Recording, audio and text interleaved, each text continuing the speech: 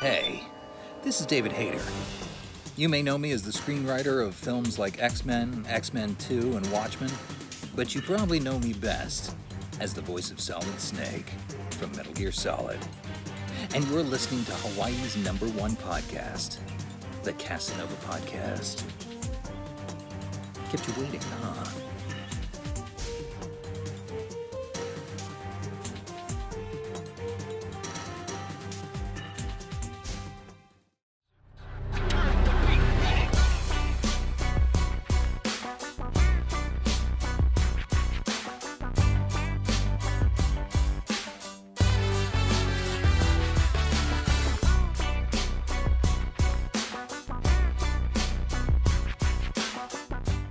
Welcome everyone to another episode of Hawaii's #1 podcast, the Casanova Podcast, the #1 podcast, not only in Hawaii, but in the Pacific.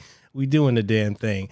And today we got the one, the only, we have the honor of having the one and only Black Oni. Man, how's it going? How you living? It's going really well, man. I'm happy to be here. I'm definitely looking forward to learning more about your community as well as talking. You know, we chatted a little bit before this all started, and this is gonna be fun. Definitely, man. And if you don't mind, go ahead and plug everything, man. Plug your social media outlets, your website, your freelance, everything you're doing. Where can people find you? Yeah, above and beyond blackoni.com. That'll take you to pretty much everywhere you need to go. But streamerlinks.com/blackoni has links to a bunch of other stuff as well. Actually, I would recommend streamerlinks.com/blackoni more because that's more up to date.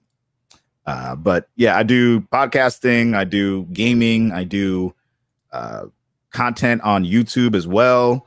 I do commissions, art, I do comic books, and I got a lot going on. Is there anything you don't do? I mean, I do video editing, but it's not my thing. I do it for my videos and for like my Twitch channel, but I don't really do it for other people.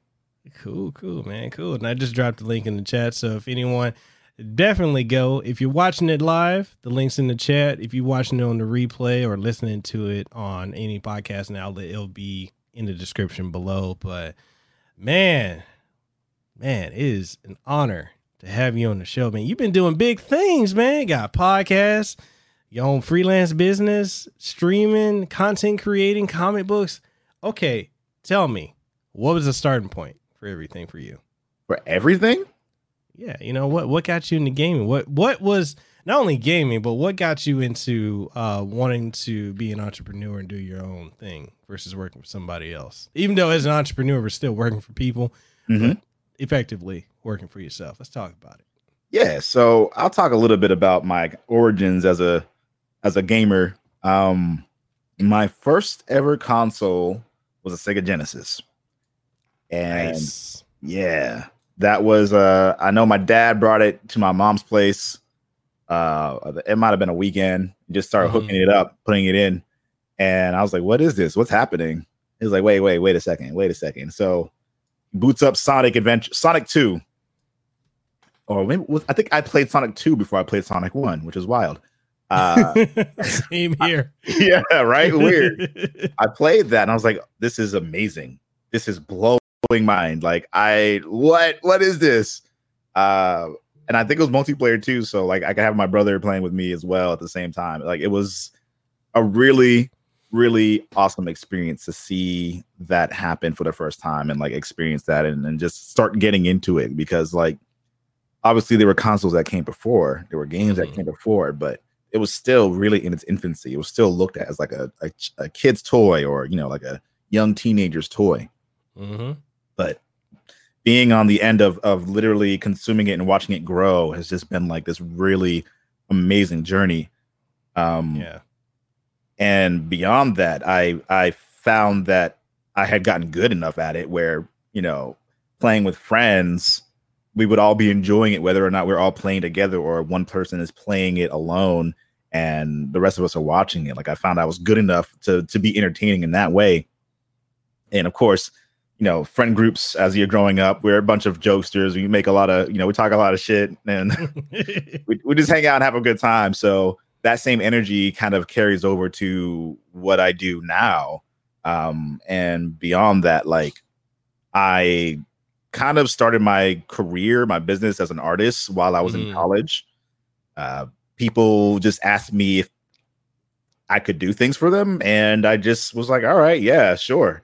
And my professor at the time, his name's Mark Dennis, amazing artist. He's a fine artist. I went to school for fine art specifically.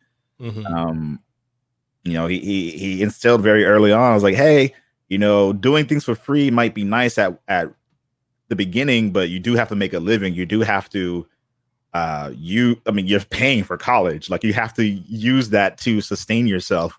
You know, don't do things for free for too long. And so I learned pretty early on that I have to at least charge something for my work.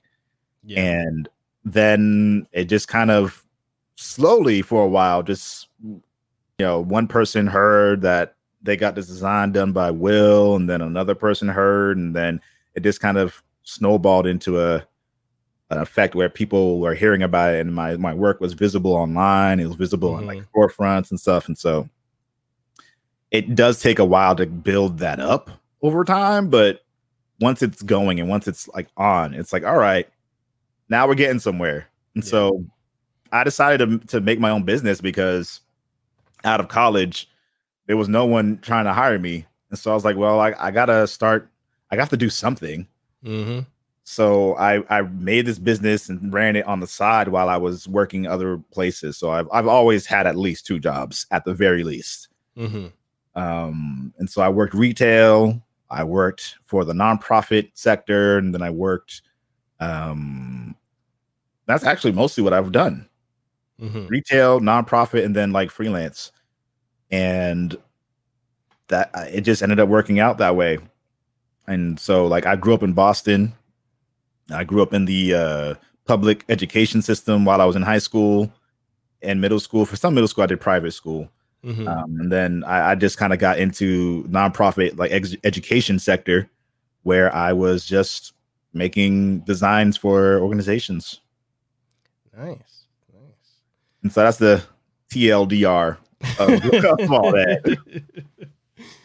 No, man, but that's the thing is like, you know, like we got a very similar background in that sense, because like the idea that, you know, you graduate from college, that you're going to have this job you can go right into, man, it don't work like that. Nah. Definitely not. Like for me, like I have a background in marketing, media specifically. And so I graduated college around 2008. And when I graduated, that's when social media started its massive trajectory upward. Because I'm thinking, okay, I'm gonna come out of college. I got this degree. I'm gonna go work for publishing, not a publishing company, like a print company, or I'm gonna work for some type of PR company. Nope. Everybody got Twitter. Everyone had Facebook, and everyone moved to social. Yeah, like it was just it. I've always said that in a way, social media kind of killed old school marketing. Oh yeah. So like, you know, if you're trying to go into that field post 2008, it was a rough one going in. But I mean, now PR has come back around, because I mean, you need some folks for PR, given how a lot of people get on Twitter and social media and they say all kinds of wild stuff, and you got to have a PR person saying, we didn't endorse him saying this. No, we're going to have you take this down. You know, we didn't tell this motherfucker say that. Nah. That was not part of the plan. Right. They were ill. They had too much to drink. Yeah. They apologize. Right. You know, people say some of the wildest stuff on social media these days. We were talking about that earlier, but man, it's wild. It is wild. We definitely were.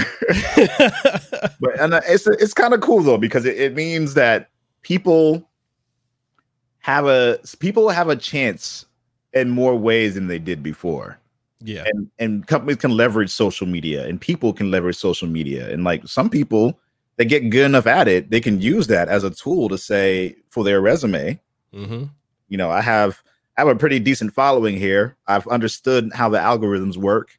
I know, you're only supposed to use 3 hashtags at once within tweets to ensure that you're reaching the maximum number of people without the algorithm stepping in and marking it as spam. Like, there's ways you can leverage it now in different ways, whereas I'm sure better than I do, there were only very specific paths towards doing marketing and doing PR in very specific ways. It's a little bit more flexible now, which I think is kind of cool, and also plays into the idea of like being able to start your own thing. Like, a lot of Black people, I hate to say it, but it's the truth. We oftentimes have to work 2 or 3 times harder than our white counterparts when it comes to competing for positions and being able to literally say, I've got 4,000 followers on this, that, and the third, and I got, 20,000 followers here, 10,000. I've got this many people looking at my content per day. Like, that's hard to deny when you started your own thing. It's like, what's going to happen now when you're looking to expand your own business? Are you going to leverage my network or not? Like,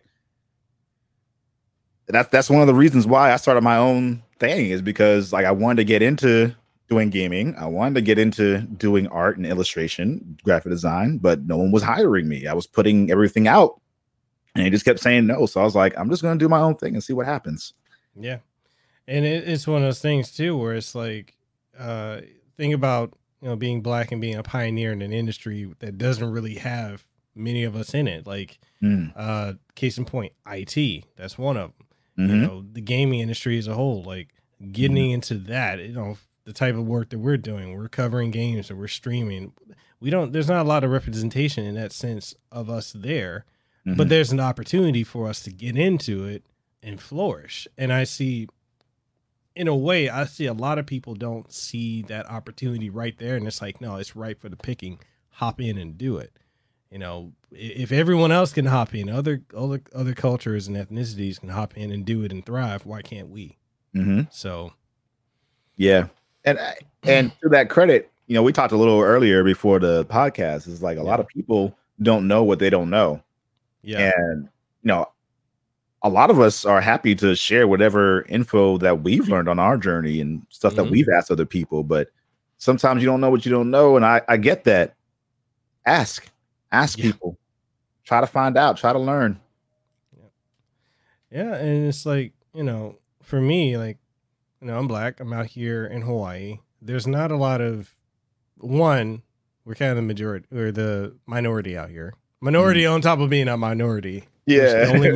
The only minority under us is Hawaiian. So there's that. And then I'm trying to do gaming, and I'm trying to leverage not only being in Hawaii, not only being Black, but getting into this field where there's not a lot in that. You'll see a lot of, content creators or journalists that are white or, Caucasian or, Asian or Hispanic. You don't see a lot of, especially in prominent positions. There are many, but they're not to the degree that there are other ethnicities. And trying to get in there and just trying to showcase, going back to what you were saying about we have to work harder. We do, because like you're trying to get that recognition, getting these companies to say, hey, I'm making a name for myself. Like I'm doing this, I'm doing that. I saw a tweet from this Hispanic lady or a Latinx lady that's in New York who represents the company, and she's talking about like who out here is grinders. And I responded, I said, I'm a grinder. And she's like, explain how you're a grinder. I'm thinking, all right, well, here we go. Let me explain. Okay, well, I worked 17 to 18 hours, 6 days a week. The 7th day I worked 8 hours. I was on call 24/7. I built the brand, a podcast while doing that full time. I still streamed. I still reviewed games. I still had a social media presence. And I did all that while working. And the reason I kept going is I'm hungry for it. I want more than just working a 9 to 5. I want more than what I was raised to think with my limitations. So it's like, yeah, I'm a grinder. But going back to what you said, we do have to work harder. Yeah. Whether it's because of, having to prove ourselves, or whether it's the opportunities aren't, they're there, but they're more catered towards certain crowds. Mm-hmm. That's the unfortunate struggle that we have to go through. It's getting better. It's getting better little by little. Once companies are realizing that more and more, but it's still a lot of pushing back to get to that point where it's no longer a higher obstacle than a lot of other ethnic groups. Yeah, that's just what it is. Especially like when you think back to like earlier this year, where you had a lot of companies, especially in the gaming industry, that were saying like they wanted to amplify Black voices, and you look at it, that lasted for like a week before they moved on. And my whole thing to a lot of companies, I spoke to a lot of people I know that were in various companies, from Square Enix to WB Games and more, and I'm like, if you're gonna talk about that, you're going to say you're going to do that, keep that same energy across the board. Keep doing it. Don't do this for a week and then drop it, because the being realistic, a lot of us don't expect you to keep doing it. We view it like you're doing it just because this is a PR move. We've seen it before. We've seen it. Yeah. Yeah. So. Some companies have held up their end of the bargain in some pretty good ways, but not too many of them. And I get it. They have a lot of different aspects to their own companies that they're either looking to improve or, at the end of the day, they're making a product, they're making a game. And so they're focusing on making sure that game is as good as it can be. Yeah. But I mean, it comes down to more than just like a messaging on social media. It comes down to like representation in your games. Like, not every game has to have a certain equal number of Black, Asian, Latinx, white people, but there should be more than what we've seen. I'll use one of my favorite games as an example, Smash Bros. Ultimate. Okay. There is not a single Black character in that game. Yeah. There are around 80 characters in that game. Not one of them. You got some skins you can put on them to change the colors, but not one of them is Black. And there are characters from those IPs that they could have been picking that are Black. So I'm like, Nintendo, you may say that you support everyone, but you've got a game that you're continuing to add more characters to, and not a single one of them represents the Latin community or the Black community. Yeah. Maybe a way that you can demonstrate that you've been listening is to incorporate that into the game in some impactful way. Like, I'll use Modern Warfare as an example. Everyone knows there's a lot of racists who play games with guns in them, but they took a chance and said, you know what? I think they did it for like a month and a half or something like that. It was a significant amount of time. We're going to have this message on the side and at the beginning of the matches saying Black Lives Matter, and we're recognizing that, and we're taking time to not do this publicity thing so that we can have a moment of silence and a moment of solstice for what's been going on in our current climate. Like, they said it on social media, and they took it a step further and actually incorporated it into their game. And as many issues as I have technically with Modern Warfare, I love the game so much, but it's got a lot of like random technical things about it that are like stupid. They put they went a little bit more than just saying it on social media. Like, they brought it into their game, and more companies need to do that if they're really about it. Yeah. I was actually talking to one of the people I know that does stuff for Square, like for the Final Fantasy division. And they were talking about, because even Square put out a message about supporting Black Lives Matter and uplifting Black voices. And I was talking to one of the people that works on a lot of Final Fantasy games, and I said, Square could do something differently, because you notice how in Final Fantasy games that include a Black character, why is the Black character always a comic relief? Why do they always have a gun? Barrett and 7, Saz and 13. Why does no one take them seriously? Why are they loud and obnoxious? Like, why are you playing into just a stereotype? Like, not all of us are like that. And it's like, how about doing something different? And why is it that if you're looking at black characters in the game, like, okay, so Saz and Barrett, why are they the only black characters in that entire world? Yeah. You know? In the remake, there are more like black NPCs, so I do appreciate that. But yeah, you're right. You're absolutely right. They basically made a similar character as their only black. Like, hey, we got black people, right? We got two. That's 2 times as many as one. We multiplying out here. But, you know, like going back to what you were saying, though, it is changing, which is, you know, companies are taking more steps, progressing forward. So that's definitely good. You know, we get more representation, you know, and it's interesting, too. Like, you look at games that are, you know, it's interesting. Like, you look at games that they're remastering from like 10 years ago or older. And a lot of that shit didn't age well. Like a lot. Yeah, it did. It's very true. It's like, yikes, I forgot it was like this. Really forgot. And so, like, honestly, that's like a really good testament to like things are better. They still have ways to go before they're like in a great place, but they are better than they were. Yeah. So we can't sit here and say we can't say that that's not the case at all. But yeah, I mean, it's got a ways to go to improve. Definitely. Yo, so let's talk about you and your career on Twitch, man. So big news. You know, for those of you who are watching, so Oni has, you know, he's working with Twitch. He's piloting a program with them. Dude, how was that hearing from Twitch and getting that opportunity? That's got to be surreal.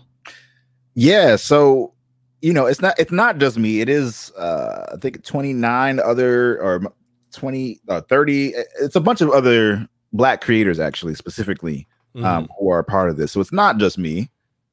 But with that said, it is only 30 of us who are a part of this.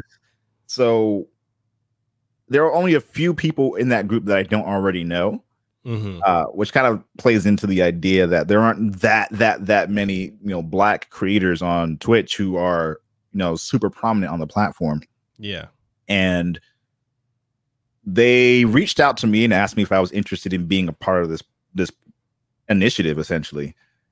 And, you know, I was like, yeah, this sounds really interesting. You know, what would you need from me in order to make this happen? Because not only would this be like a really great thing for my own growth, but it's also like I want to see this expanded upon beyond just us, beyond just black people. Like there are actually, in my opinion, there are even fewer Latin representation on Twitch as like a major part of the platform. They just now did the Latin X month celebration. They're doing it now, but they kind of stepped over their own toes with regards to like their emo edition thing that they did. And it was like, ugh. Ooh. So like, I think there is an effort of trying there, but there might not be people in the room who are of that demographic who could have prevented that from being an issue.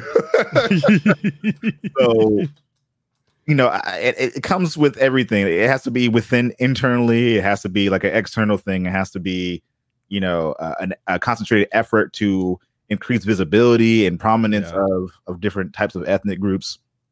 I'm just honestly still in a surreal state of that right now. Where like I've been on front page before, you know, sometimes a few times a year, but never this many times consecutively.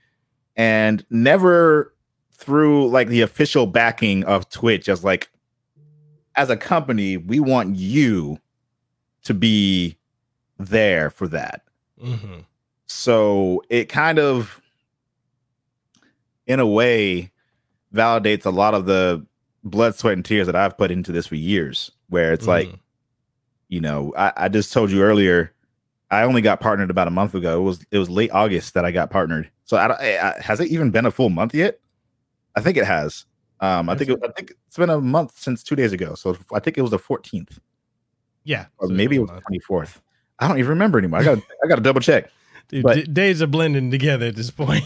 They're really honestly blending together. And I have not been a partner for long. And not everyone's path to partnership and through partnership is going to be like how mine has been so far. But it has been a little nutty. It has been a little nutty. And being a part of this is kind of like the icing on the cake of like, wow, like it's actually settling in that I'm recognized as like a much more developed streamer than I was when I started, than I was 2 years ago. It's an amazing experience, and I'm hoping that whatever I've learned through the training that I've done with it as well will be useful for other people whenever they have questions for me about things they can do for their own content. Okay. And getting, when you speak about the front page of Twitch, like it is, we really don't have a lot of representation in that sense. Like you go to front page and you see, I mean, not us either, not Latinx. Like it's predominantly one of two groups that are shown, and discoverability on the platform of Twitch is incredibly difficult. Like yes, it is like, okay, so for me on YouTube, streaming was actually helping my channel grow. I could do my YouTube videos. I could, my regular pre-recorded content, my podcast. I could do my streaming of video games or reviews, and I would still see an upward trajectory. But when I had to switch over, and, I was telling you about that, like I switched over to Twitch. Not all of my community came over because it's a lot, half the times for a lot of my community, Twitch isn't working. Like I've had a couple of people that are unable to see anything just because they're having issues with the app, or 1080p isn't working on mobile properly. Yeah, coding isn't really available to all people unless you're a partner. Literally was there a few months ago. So I know. So it's like it's definitely a grind trying to rebuild on the platform. And if I can get decent viewers on, like my viewership on Twitch compared to YouTube, it's night and day. Like they're not even close. But trying to get discovered is usually you get discovered by whatever category you're in.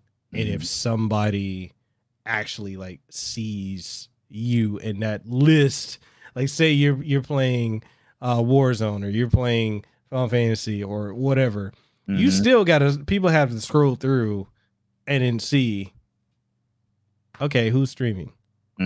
Like it's unless you know somebody, you know the streamer's name or whatever, and you actively search, the platform discoverability is very, very difficult, which is why we do have to utilize other media, Twitter, Instagram, TikTok, YouTube, to get discoverability. But as far as if you can get it, it's good. And getting on the front page, what I wanted to ask you is like, have you seen that help tremendously, or has that been more of a case by case kind of thing? It depends. Okay.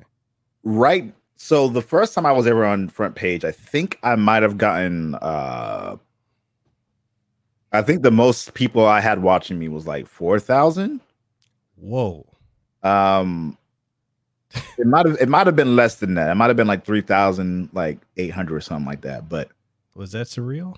That was crazy. It was my first time. It was my first, like a lot of people never get to be on front page. So like I was honored that even was a thing. But it was, I want to say it was 3 years ago or 2 years ago. I'm starting to lose track of when things are when happen anymore. So it might have been 2 years ago. I don't think I got on front page last year, and if I did, it was for like 30 seconds type of thing. But I don't think it was last year. But it was a pretty decent boost in followers. There were a lot of people who came in like the next time I streamed, like, where's all the people? Blah, blah, blah. And I was like, you do know that was a Twitch front page thing, right? Like, not every day after that is going to mean I'm going to reach like 3,000 viewers. Like, Yeah. That just means the people who were browsing Twitch just were watching it on their homepage, and that's just what it was.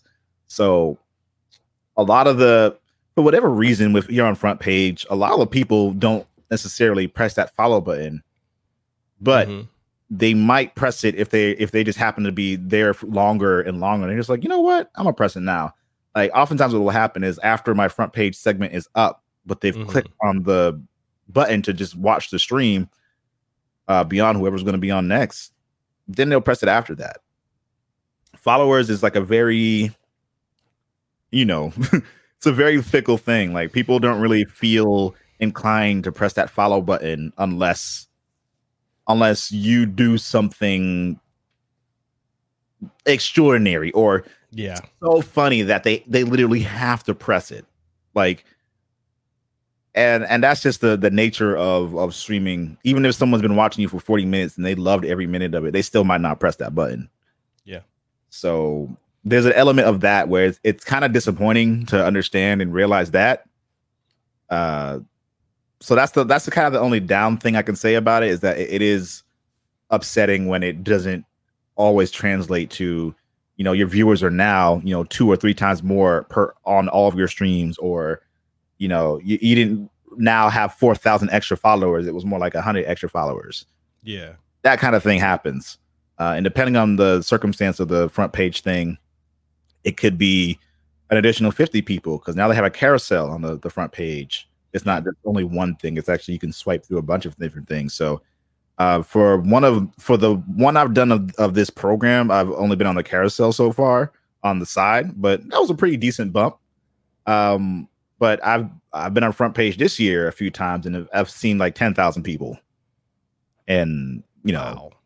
My thing is, my goal is to make every show, every stream as much fun as I can, regardless of if there are 2 people or if there are 10,000 people. Yeah. Like either way, those 2 people are going to be having a great time. That is my number one goal as a creator here, is to ensure that people are having fun and they're smiling like I'm smiling. It's a infectious thing. So yeah. And before we even dive into anything more, man, everyone is talking about it, and I'm digging it too. You got a sweet background, dude. Thank you. That is. So you got Chun-Li, got Morgan. Who else we got?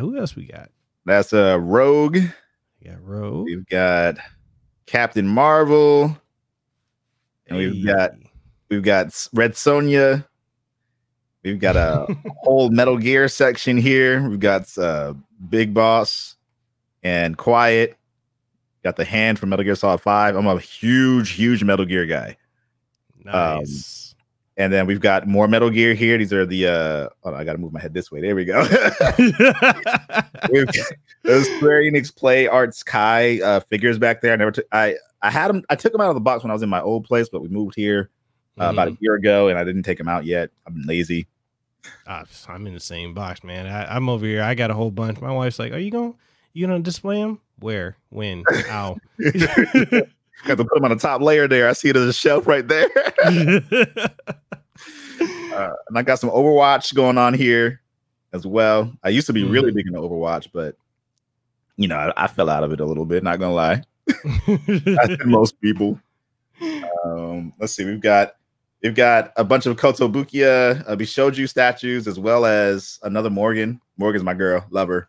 As well as Chun-Li. We got another Chun-Li there, and Dizzy from Guilty Gear, Ibuki, Cammy, and who else we got over there? Oh, we got Armika. Let me see if I can go this way. There we go. And we got Warrior Women here, and more like Marvel, DC Bishojus down there. Okay. And then we got Batman in the middle at the bottom. Okay. So I've been collecting for a long time. Long time. Maybe since 2011. Okay.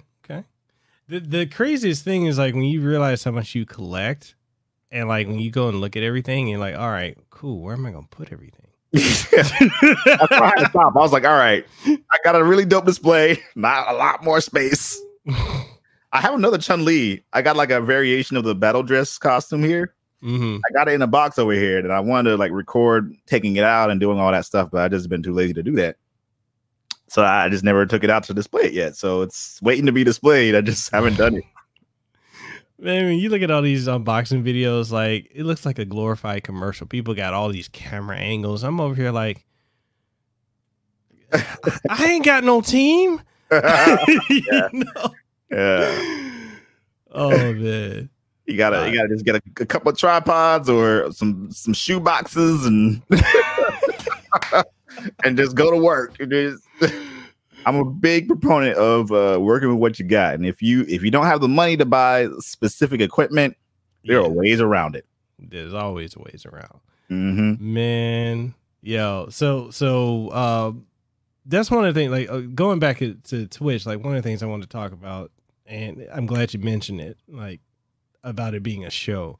And a lot of people don't understand like the aspect of being the streamer behind the camera. You know, it's not just about us playing the video game. It's about us, you know, however long you're streaming, you got to stay entertaining. You got to, you know, keep engaged with the crowd. Unless you got one of them chats that's like waterfall, it's just flowing. You can't keep up with that. Mm-hmm. But if you got a, you know, relatively decent sized chat where, you know, it's conversations flowing, you can keep up with it. You got to keep up with that. You got to keep them engaged, keep them entertained. And there's a lot of stress behind that. And I don't think a lot of people get it, you know, and it's, it depending on how much you stream too, like you can get really comfortable with it, but it's draining. Like there's sometimes I come off a stream and I'm over here like, man, I need, you know, I need a bottle of Jack or something, man. I'm Yes. It is not rosies and was it daisies and roses? That's probably the right way to put that. You know, as much as I love this, I love it so much. It is not. It's not for everyone, but anyone can do it. Yeah. So anyone has the potential to do it, but everything that is required to make it happen, not everyone is going to want to do that or want to sustain that long enough to be successful at it. Yeah. And like you said, you have to be giving people entertainment. Like that's ultimately what we're doing. Like my thing is entertainment, education, and enticement. Like I want to give you reasons to come back. Mm-hmm. But a lot of people, a lot of streamers, especially more starting out one, but I've even seen some really established streamers do this, don't really engage chat and aren't really trying to be entertaining. They're just showing you how good they are. Yeah. And while that's great, that isn't enough for a lot of people. Yeah. And for some people, it is enough. They just want to see someone who's insanely good at Valorant. Just go on, not say anything to chat at all, and just play. Yeah. And you know, that might be something that works for that particular person. But for a majority of everybody else, you got to give them a reason to stay tuned. Yeah. It also doesn't, you can't make it about the game, because I mean, the game is ultimately, it is important to an aspect. Yeah. You guys can completely open, you know, ask questions. It's free flow. We'll flow into them. So go ahead and ask your questions in the chat. Y'all have any questions, drop them. Let us know. But on top of the main thing, like you don't want the game, like people coming just for the game, because if that's the case, they can go watch anybody stream. You got to give people a reason to come back and watch you. Like you said, you know, entertaining, educational, you know, that's a great quality about your streams. Like it keeps people coming back because they're invested in you. And I see a lot of streamers they really don't get that. They think it's literally, I'm going to play Valorant, I'm going to play Overwatch, I'm going to play whatever, or I'm going to play whatever's the trending game is. And it's like, okay, but are you giving them reason to come back? Yeah. No. That's the most difficult part about this is how do you keep luring them in?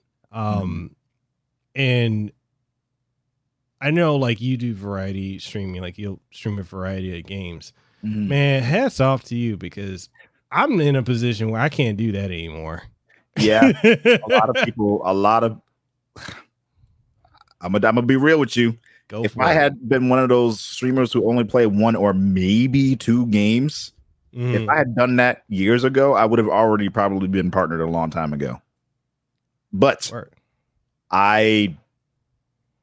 that's not how I do things in general. Like, even when I was in school for art, I didn't want to only be a painter. Like, I wanted to learn about all the other things that you can do with knowledge of art making and apply that to other places as well. So I learned printmaking, I learned sculpture, I learned furniture making, I learned photography, I learned videography, I learned illustration, I learned bronze casting. Like, I did all these different things, not only for just like rounding out my education, but like I genuinely was just invested and interested in delving into those different aspects of it, because you can always take information from somewhere if you're looking out for it. Yeah. There's always something to learn somewhere. So that's kind of how I feel about games, is that there's something really interesting that you can take from a game that you may not have normally played before. And if I only played one game, not only would I drive myself crazy, but anytime I ever wanted to do something outside of that, if I got hit up to do a sponsorship for a game that was, say, for example, I was a COD streamer and only a COD streamer, and I got a sponsorship to do Overwatch. Overwatch is still a first-person shooter, still a team-based game. It's still like highly mechanical, but anyone who was there specifically to only watch me play COD will never show up to that stream. Yeah. Never show up to that stream. And even if they love my personality, if they are only invested in you doing a specific thing, they're only going to want to see that. And that's kind of the double-edged sword of that situation. You can become very successful in doing that only one thing, but anytime you wanted to play around with that and be experimental and change things up, people start freaking out. It's when I used to stream on YouTube, I used to stream multiple games. So I'd have games for Monday, a game for Wednesday, or two games. I usually do two streams. I do a morning and evening stream. So I'd have, two games for Monday, two games for Wednesday, two games for Friday, and then games for Saturday and Sunday. And turnouts were pretty good. I had some people that prefer some games over another, but there's a variety. But the part that started to get to me, that burnt me out, was I got to a point where the only time I would play a game would be on stream, or I would have to play a game for review. And so my passion for gaming started waning. So I was like, okay, I can't keep doing that. I want to play something because I want to play it. So, coming to Twitch, I actually did do a variety of different streams, different games on Twitch. But I have noticed with Twitch, like, it does favor you playing one particular game versus a variety. And so towards me coming to Twitch, I started getting way more opportunities, like with companies, Capcom, Square Enix, boom, review this game, review that. So it got to the point for me where I'm like, I can't keep playing a variety of games, because outside of it, I've got a list of games to review. So I just started sticking with one game, which was Final Fantasy 14, and I love it. But I'm also in the boat where I only play it on stream, because when I'm not streaming, I'm working on a review. Like right now, I probably have like 15 games to review that are all due by Tuesday. Ooh. So I'm out here grinding. Yeah. So I know like some of my audience prefer that, they miss when I used to do variety streaming, and be honest, like I burnt myself out with it. It's, as a creator, you only have so many hours in the day. And, if you're working with companies, you sign NDAs, you have to deliver a product. So, it's not easy trying to juggle all that, especially, and then you got to keep your social media presence up. You still got to maintain certain, whatever it's streams or videos going out. So you still have to do that. So in a way, I'm glad that I'm doing Final Fantasy because it does give me time to like that's my me time. That's my fun time. Yeah. But at the same time, I do realize that audience, if they're not into a variety of other games, the minute, and I saw this when I did Avengers, when Square hit me up about doing sponsored streams for that. My viewership only went up when I got rated. But a lot of the folks that come for Final Fantasy 14, when they saw that, they're like, I've even had some actively say like, "Oh, I don't care about this. I'm not gonna watch this." And so it literally, it's a double-edged sword. It is. So at one point, I'm over here like, well, I want to grow. I want to hit partner on Twitch. I really love playing this game, and I've got, because I'm a Final Fantasy head, I love it. I don't get bored of it. Yeah. At the same time, I'm like, I wouldn't mind streaming more stuff, but I also got this mountain over here of other games that I have to make written and video reviews for. So, I mean, what would your advice to me be? Because I'm over here like, yeah, it's a really common. I don't want to say common problem because not everyone is as blessed to have the problem of too many games to play and companies reaching out. But it's a very common problem for like people in terms of like figuring out how they go about picking games. So my first recommendation and the first thing that I would do, and the first thing I have done since then, is starting your streams off with your bread and butter. Yeah. And switch to a different game after. So one way you can still do both is to just be like, we're going to play Final Fantasy 14 for 3-4 hours today, and we're going to end off with something a little different, because I love playing this as well, and I want to show you all this, and especially like saying that as well. People were just like, maybe I'll listen for a second. Maybe I'll see what's going on here. Like, I know y'all probably heard all this, trash talking about Marvel's Avengers, but like, I just want to show y'all that like it's a lot better than you probably thought it was. And then, go into for like an hour or something like that, and seeing how people respond to that once you've kind of started with your bread and butter and then transitioned over to the other game. That would probably be the first thing that I would recommend with regards to that. Okay. And then the other thing is, it's going to hurt to hear this. Okay. But the reason I stopped calling myself a reviewer specifically is that very reason. You're expected to get through the whole game and do your formal review of the game and make content based on that. But there are a lot of companies who find a lot of value in you just straight up streaming the game. Whether you play it only once or twice, or you play it more than that, just even having that on your channel in any capacity, and they can look at the VOD, or you can upload it to YouTube, just like a first impressions thing, like that has a lot of value too. So it might come down to maybe a slight shift in how you're approaching the content creation aspect of it, of saying, I want to do like a first impressions rather than like a full review. Yeah. I miss doing reviews. Like, I miss it so much, because I know you feel the same way. Like, you get to go deep into the game and explore every aspect of it that makes it unique and tick. But you just don't have enough time in the day to make that happen for every game. You really don't. You really don't. It sucks, but it's a reality that we face, and it's one that I begrudgingly left behind with regards to like how I present my brand as like a reviewing thing. It was like, you might see a review every now and then, but it's mostly like impressions or like compilations or like a playthrough of something. And then I'll talk about it during stream, like while it's all going on. So it's a review, but it's a review that's happening on the spot. Yeah. So, I mean, I don't want to tell you to stop doing reviews, because I know you love them. Like, I love them. I love doing them, but I got my hands in a lot of pots right now, and I had to just be like, you know what? I will come back to this someday. It's not right now. Yeah, because it's like,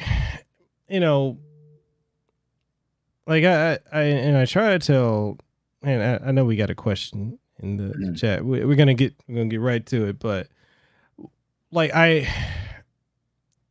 I know like a lot of people will be like, oh, this game comes out. They'd be like, oh man, I'm playing this game. I'm enjoying it. Da da da. Mikhail, you playing it? Blah blah. And I'm like, dude, I was playing that weeks ago. I was playing that before it even came out. Yeah. And like for me, like Ghost of Tsushima, like I knocked that game out. I'm still playing it. Like 2 weeks before that launched, I like because I had it for a month and then I beat it 2 weeks before it came out to the public. Now I'm like, I'm done with it. And then people are like, oh, why don't you stream that? Because I already beat it. I don't want to go back. Like me personally, not that I don't like going back and playing games, but like I beat it and I'm already done with it. To understand, this is peeking behind the veil, guys, but as a reviewer, you're always on to the next thing. There's a time when something's relevant. When it's games, it's usually a week and a half. And after that, the next thing. The next. And you got to be able to be with it. Like, and with, I know there's a lot of content creators I know that are still like trying to make content for games that came out months ago. And I'm over here like, unless you got a different angle with it, you're wasting your time. Like, yes, yeah, I would agree with that. And I would also disagree with it. And I say that specifically because there are some people who will not watch you play something new because they don't want spoilers. Yes. And I empathize with that because I hate when things get spoiled for me. So like even if I raid one of the homies and they're playing Ghost of Tsushima, but they're further in, I'll raid them and leave because I want to experience that for myself and I want the chat to experience that. So sometimes what happens is people will play the game and then they'll watch you to see how you react to the games that they played. That way, the game's like, "Yo, you just did this whole situation way different than I did it," or you just showed me some location that I've never seen before, and I played this game for 200 hours. Like what? So there's an element of that to it, but there's also, like you said, like the new is overall going to get more attention. But there is still value in stepping back into games as long as, again, you have to have an angle, though. You have to have a reason for someone to do that. Yeah. So maybe you play the game on launch day to just like test the waters a little bit. You're like, all right, I'm gonna take like a week off so that y'all can catch up so that we can play it again. So sometimes that kind of thing helps out too. Yeah. No, and you're totally right with that. Like that's especially when it comes to streaming. Like I fully agree with you. Like there is more value in streaming it, getting that exposure for a company, also for yourself and for your audience. Because, I mean, dude, let's look at like when it comes to, let's take Marvel's Avengers. How much negative, bro? How many people were trying to like murder that game before it launched? There were people upset that they were Verizon skins. Like, this is just a money grab and they don't let you get all the content in the game. You have to be a Verizon customer to get this. And I'm over here like, those skins are hideous. I don't want them. If you are upset about that, you have a bigger problem. That has nothing to do with that partnership. It is going to be okay. This is just the launch, first of all. Yeah. And second of all, there's all this stuff you can unlock in the game just by playing the game that are way better than any of those skins. Yeah. And third of all, they're adding the list of all the characters they're adding leaked and they pretty much confirmed. Like, we're getting so many more characters. Like, y'all are tripping. Tripping. I was just dreaming of a game like this when I was younger, playing Marvel Ultimate Alliance. I was like, man, right? I wish we had a game that was like a third-person action RPG version of this. I love Marvel Ultimate Alliance, but what if it can be like just a more intimate experience, more cinematic? Yeah. That's what this is. Yeah. That's what it is. Yeah. And you know, one of the misconceptions a lot has gone out from like content creators, and typically it's the content creators looking for clickbait, which is a very real thing. I get it, because if you look at marketing, any news, good or bad, is good because it's exposure, or any exposure, good or bad, it's exposure. It's good for you. there's a huge misconception that you got to pay for everything, that things are behind paywalls. But if you really look at the structure of the game, you don't have to, you can buy the base game and unlock everything. You just got to play it, which is kind of how we grew up with games where you had to play them to unlock stuff. So it's like, when I did my review of it and I was streaming, I had a bunch of people coming in constantly saying, oh, everything's behind a paywall. No, just play the game and unlock it then.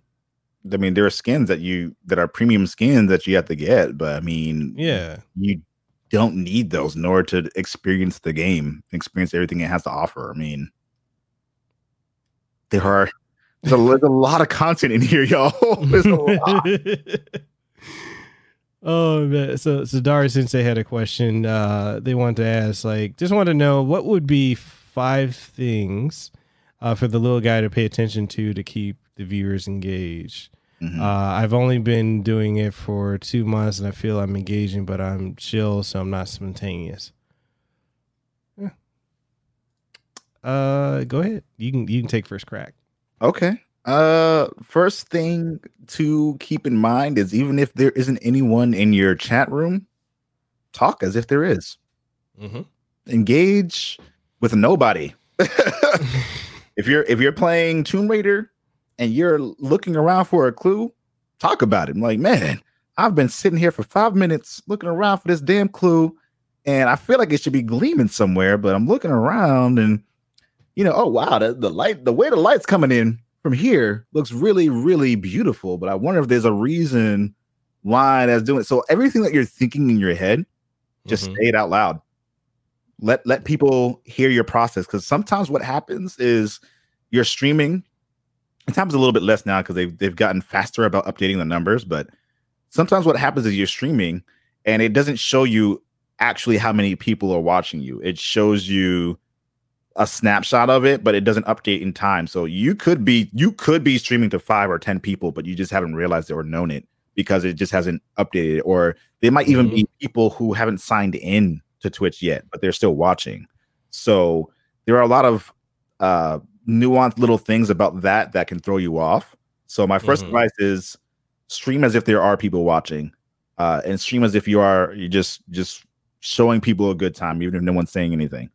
Because again, people sometimes just like to lurk. They don't want to say anything. They're folding laundry and watching the stream. Yeah. And, to add on to that too, with the self-talk, get comfortable doing that, because the big thing about streaming, content creating, your first impression can often be the last impression. So you want to make sure you're putting on your best. There was times, and I'm going to go back to when I have really got serious about streaming a year ago. Zero Fanatics in the chat, he was the only viewer I had. That's the OG. And we were playing all kinds of games, and I'm talking to him like, hey, do you see that? Blah, blah, blah. And we just going back and forth, and it's just the two of us. And then that when people come in and they see you're engaged and you're interacting, that's like, okay, cool. Let me go peep this person out. It's something you want to keep doing, even if you're chill. That doesn't mean you can't engage. It's fine. You can be laid back. Hey, nothing wrong with that. Just be engaging. Engage with the audience. If you're thinking something, well, have some sense of a filter. But I was about to say, depending on what your audience is, you might want to keep that one to yourself. Right. So there was a part of me that me, I sometimes I lack a brain to mouth filter, but I've gotten better at it, because on the same token of where you want to be authentic and raw, you also have to look at it from a business perspective of a brand. You are essentially, when you're streaming, creating content, you're putting anything on the internet or social media, you are effectively creating a brand. And if in the long run you want to work with businesses, you can't be as raw as you can be raw. you can't be fully raw. That makes sense. I mean, you could be out the garden on the kitchen table, but you can't still be in the dirt. You know what I mean? Oh man. Yeah, it's what you say definitely is true. Get comfortable with doing that. The other bit of advice I have is with regards to picking your games that you play, especially if you're starting out. Don't go automatically with what's popular and expect that you're going to get a viewership, because if it's popular for a reason, and there are already thousands of people doing exactly what you're doing. So if your objective is viewership, I would suggest not focusing too much on that. I mean, play what you want to play regardless, but growth wise, like, try to think outside the box with the kind of game that you're playing on your channel, because especially with regards to indie games, there are a lot of developers who browse the directory to see who's playing their game. Oh yeah. And sometimes what will happen is they'll end up retweeting you because it's just like, yo, this person is actually really interesting. So take the stuff that we said earlier, apply that to the more obscure games, as long as you like them, as long as you enjoy them.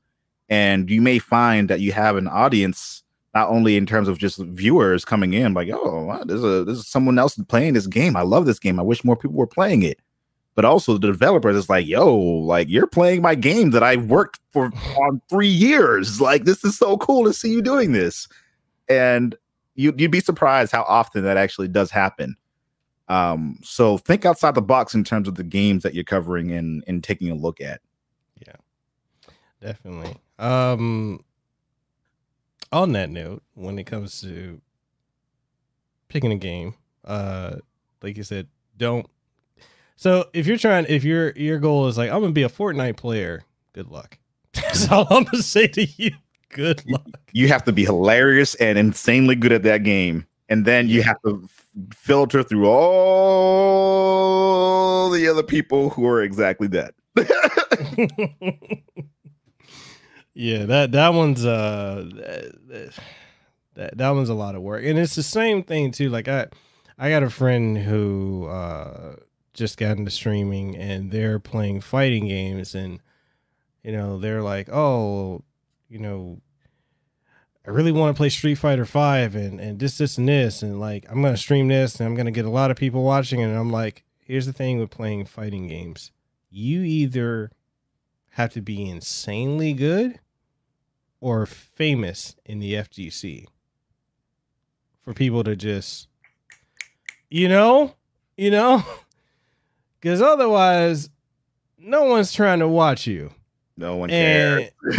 No, literally nobody cares. Like, I love fighting games. I grew up on the sticks in the arcade, but even I'm over here like, yeah, I'm not about to do fighting. And then too, like, even if you were to get an audience, you're gonna get an audience that's gonna be really critical of everything you do. Like, how come you didn't do this on that frame trap? How come you didn't do this at whatever this hitbox is? Why did you go for that move?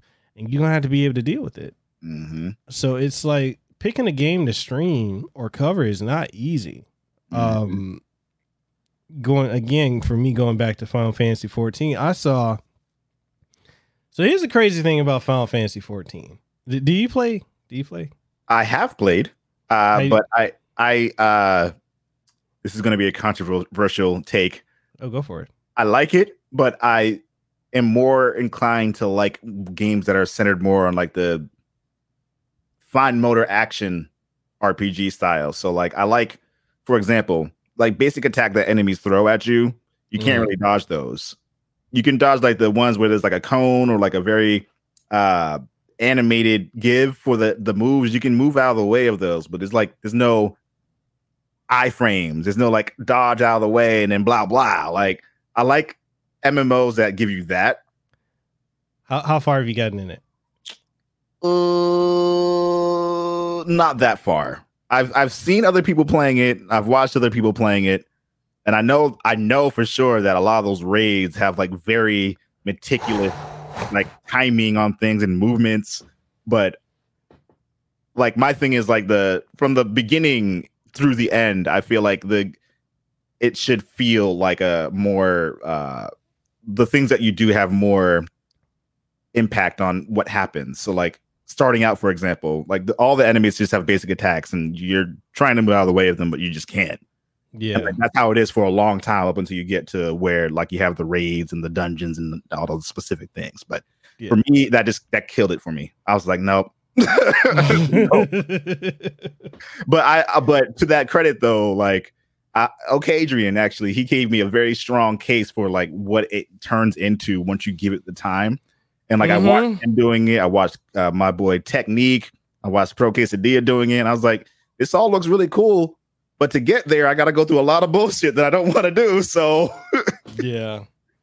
No, that's the thing too. That's one of the negatives I have with Final Fantasy 14 is it takes a long ass time for it to get really good. And like once it gets like where I'm at now, I'm in I beat the base game and I beat the first expansion. So I'm going into the second expansion. And when I tell you how the gameplay changes to where is damn near real time, and literally you got the iframes and all that, you literally do have all that. It's just getting there. That's the problem with it. Yeah. But you know, like I know I understand it's not controversial, man. I mean, I think it's controversial because a lot of people like who love Final Fantasy 14 like I don't want to hear nothing bad about it, but you know, that's not everybody. It's just some people who feel that, you know. No, it's got a very, very, very dedicated. yeah. No, but you know, for me, like with Final Fantasy 14, what I found, especially on Twitch, like it is a game that is popular. But it's not to the point where you've got a metric ton of people playing it. Yes. So there's still opportunities for discovery. Like I picked that game. One, I love it, but it's also given me the opportunity to get discovered. The community is very welcoming. If you in, you're in. So, yeah. And one of the other things too, I noticed, there's not a lot of brothers and sisters playing it. There's I know a handful of brothers and sisters playing it, but like handful that I know outside of Final Fantasy 14 as well. Like I already know them, so it's like but like you know, so there's like it doesn't have that person that's just like you think of that game, you think of it like you think of Fortnite. You think of Ninja, you think of such and such, you think of this person. Final Fantasy 14 doesn't have that. So I come in, and then another thing, like I've looked at other people that are streaming it, and I'm gonna piss some of y'all off, and it's kind of what I do. Like a lot of folks are boring. Oh yeah. No personality. I never really got into WoW, but like there are some who like I'm gonna play only WoW and not do anything with it. It's like this is just you time. That's fine. That's cool. But you're supposed to be here to give people a show. Guys in the chat, I'm not talking about you. I'm not talking. You're not bored. You know, but I'm just saying, like I've seen a lot of Final Fantasy 14 folks that they just have no personality. Like you raid them or you try to talk to them, they talk super monotone. They have no energy, and I'm over here. I'll be playing Final Fantasy. I'll be in the dungeon or I'm fighting a boss or I'm doing a raid. Man, I'm talking mad shit. Like I'm just, you know, like the South in me comes out. I'm over here like, did you see that big motherfucker over there? Man, you won't really come at me with that big ass sword. Look, I'm gonna make you famous. Come over here. I will talk all kinds of trash. Right. And then it got to a point like I started calling myself like the Ric Flair Final Fantasy 7. So, yo, I can went in there and start cutting promos. I'll walk up to the boss because like before you cue the boss, everyone's gonna come around. So I'll start throwing emotes at the boss, and I'll start cutting a promo. Like we about to go up in WrestleMania. So I do that. My audience is like tripping out. They're like, "Yo, this dude is wilding." But I do it because one, I talk a lot of shit in real life when I'm playing the game because I mean, have fun. That's how we do it. And then two, because it's like no one else is doing it. So wait, Zero says you also be like, is she taller than me? Catch me. Yo, for real though. If I see, because for whatever reason, a lot of the females in the game are taller than my character, and in real life, I have a thing. Like I'm 6'2". Yeah. But I have a thing for tall women. So I'm like, God damn, you an Amazon? Can I climb? Yeah. Can you bench press me real quick? Yeah, for real. Like just pick me up. Just carry me. Yeah. So like for once. Damn. So like I'll say some random shit like that in the game, and then I get people rolling. But for me, it's like, no one else is doing it. It's an opportunity. Plus it gets people entertained. Like, come on. Like do something like that. It's just really like it's just about having a good time. You know, people just want a good time. They want to see some. A reason why I don't. I do play fighting games a lot. I try not to get too tilted because, like, raging and being frustrated all the time is like not really. I don't think that's that inviting. So I think it's important for people to be enjoying what they do and having fun. Even if I'm enjoying a game and I'm getting tilted, like I've caught myself in the past before just like being so mad that like people in chat are like, are you mad? But like that's not even me mad. That's just me frustrated. Like, damn, like I wish I could have just. So I'm assuming playing Smash Ultimate with Nintendo's crappy internet infrastructure. I've learned.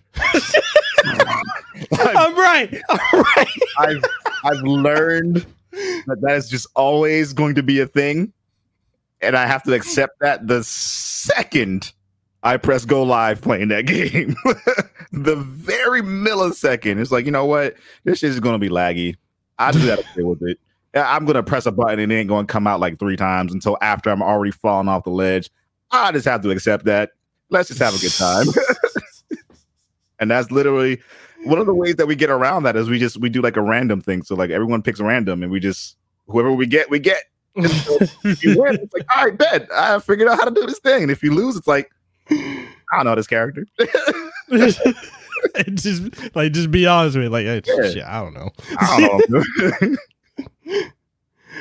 Oh man. But yeah, it's really about entertaining. Going back to your question, Dari Sensei, is really about just entertaining, and you're fresh at it. Yeah, 2 months in, don't even stress about it. Don't another thing. It's gonna be a 2-pronged thing. Go for it. Do not look at your numbers while you're streaming. Oh yeah, don't do it. Just go in, have your chat up. If you want to see the statistics of like if your channel is like green and it's still doing okay in terms of like the bit rate, you can have that up on your dashboard. But don't look at the viewers because that can psych you out sometimes. Like, again, my thing is to just stream as if there are a lot of people watching. I have my numbers up now just because I have my dashboard up and I'm just like looking at making sure that everything is working the way it needs to. And like if I need to start squad stream or start a bounty, I can do that from the dashboard. Otherwise, I don't look at my numbers because I don't even want to know. I just want to know that there are people, even if they ain't saying nothing, are enjoying themselves. Yeah. You don't need the numbers. And damn, what was the other thing I was going to say?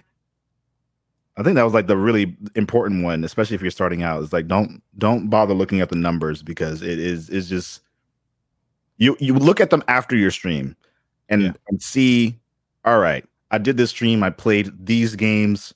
I'm seeing that the trend is people are more receptive to these specific games, and then you can plan around that. There's a website called sullygnome.com. SULLYGNOME. It'll give you a very detailed analytics on what games you play the most, how many viewers per hour you get for those games, what your average viewership is for the game, your followers per game. like it'll tell you all that stuff. And so if you're really just focused on trying to grow, use tools like that will help you plan out what you should be doing. Yeah, because it makes a pretty big difference in terms of planning things.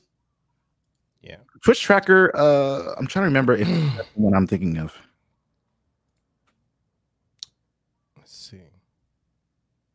And then we had Allspark Warrior. He had a question. He says, how much time and effort did it take for you to get to where you are now? Time I've been streaming since 2015, so it's been 5 years that I've been streaming. Which has it been 5 years? I thought it's been longer than that. 2015? Yeah. Does it even feel like it's been that long since, like, okay. I don't know what time is anymore. You could tell me it's a construct of my imagination, and I believe you. I believe you. I've been doing this for about 5 years. I've been doing YouTube longer, technically, but I stopped really doing YouTube for a long time. Aside from uploading my podcasts on there, I haven't been putting a lot of videos up on YouTube, and I feel like I should, but I just don't have the time to do it as much as I want to. So yeah, that's pretty much how long I've been doing it. And in terms of effort, when I first started, I didn't have a schedule, or I didn't have a particular genre that I stuck to, which also kind of ties into some more advice I have for you as well. I didn't collaborate that much with other people. I didn't do a lot of advertising through my YouTube videos for it. Like when I started off, it was just like, I'm just going to go live whenever and see what happens. So it would be like maybe once a week, maybe twice a week. And I didn't really take it that seriously. It was just like it was a thing I had, and I kind of started playing around with it. And then I started getting into it a little bit more. And then a spiral of a snowball of different things started happening, all one after another. And that's when I started taking it seriously and started thinking about all those things. But yeah, like to the point of the schedule, like having a schedule where people can go understand and know, like, I'm going to be bored on a Tuesday. I know Oni streams on Tuesday. Let me just go pop in and see what he's up to. Some people do that and some people don't, but it's at least a way for people to know off the bat in the back of their mind that they know they can find you during this time or this day, at least the day. Yeah. And then the genre, like I'm mostly an action RPG streamer. So like, that's kind of like my bread and butter genre. So like, even though it's variety, like people know that like at some point throughout the week, we're going to be playing some action RPGs. And then there might be some fighting games in there, or some, Call of Duty in there, or some Doom Eternal. Like there'll be some other stuff with it, but the bread and butter, have one of those. Yeah. But yeah, effort wise, I don't know how to quantify the effort. That's a hard one. Yeah. I would say that I've been pouring my heart into this for at least 3 or 4 years, like going hard at it. There's been times when I was working my full-time job and streaming and making YouTube and podcasts where I was, like I said before, I don't remember if it was while we were recording or not, I was only getting 5 hours of sleep on average, if I was lucky, per night. Yeah. And it's because I was just trying to do everything that I could because I wanted it. And I wanted to prove to myself that I could do it. And I wanted to have those opportunities to be spotlighted in some way. I wanted to be known in this gaming space for what I do. And so I just went all in. I don't recommend that everyone does exactly what I did, because it will burn you out at some point. I got sick a lot. Like I would get a cold all the time, or I would get, I remember I got the flu one year, and it was rough. It was real rough. But yeah, I think you should put a lot of effort into it. I think you should really be very, what's the word I'm looking for? Intentional about the decisions you make regarding it. It doesn't mean you have to stream 8 hours a night every day, but it does mean you have to pay attention to what you're doing. Yeah. I found that, like, when it comes to streaming, because I've seen some people say, like, if you're streaming 5 to 8 hours a day, well, not every single day, but your streams are like 5 or 8 hours, you're streaming too long. I've seen that, and I'm kind of like, that's really per case. You can't really tie that to everything, because I've had some situations where I'm like playing a game and it's real good and the audience is enjoying it, and there's that part of me that's like, let me pull that Dragon Ball Z off next time on Dragon Ball Z. Like, I had to catch myself, like, no, we can't. We're gonna keep going through. Yeah. And you just power through it, and you just keep going. And then at a certain point, you're like, all right, we'll kill it here. Mm-hmm. But like trying to do 2 or 3 hour streams all the time is kind of like, you're just getting into it at that point. You're like, yeah, you know, yeah. It's definitely a case by case basis. So it's just one of those things. Like, yeah, like enjoy it. You know, like, you don't want to be streaming 8 hours to like 1 viewer or 2 viewers or 3. But when you get to a point, you got 4, 5, 6, 7, 8 more people coming in. And if they share it and they bring more people, or people discover you on the homepage or whatever, just keep going. Because at the same time, you never know who's watching. And Twitch, you can't really tell who's actually watching you, because that doesn't update frequently at all. Yeah. I've had times where I'm thinking I've got like I'm thinking I've got like, 9 or 10 viewers, and then next thing I know, that viewer count jumps up to like 30, 40, 50. And I'm like, wait, what? Just because it doesn't tell you. So, stream. I don't recommend streaming every single day. Nah, I don't either. Yeah. That's a bit much. You're doing too much at that point, because at some point you got to give people, I say, an off time. And I look at streaming the same way I look at like TV. You watch a TV show, you got a schedule. It's coming on. It's going to be from this time to this time, or it might have a special that runs a little longer.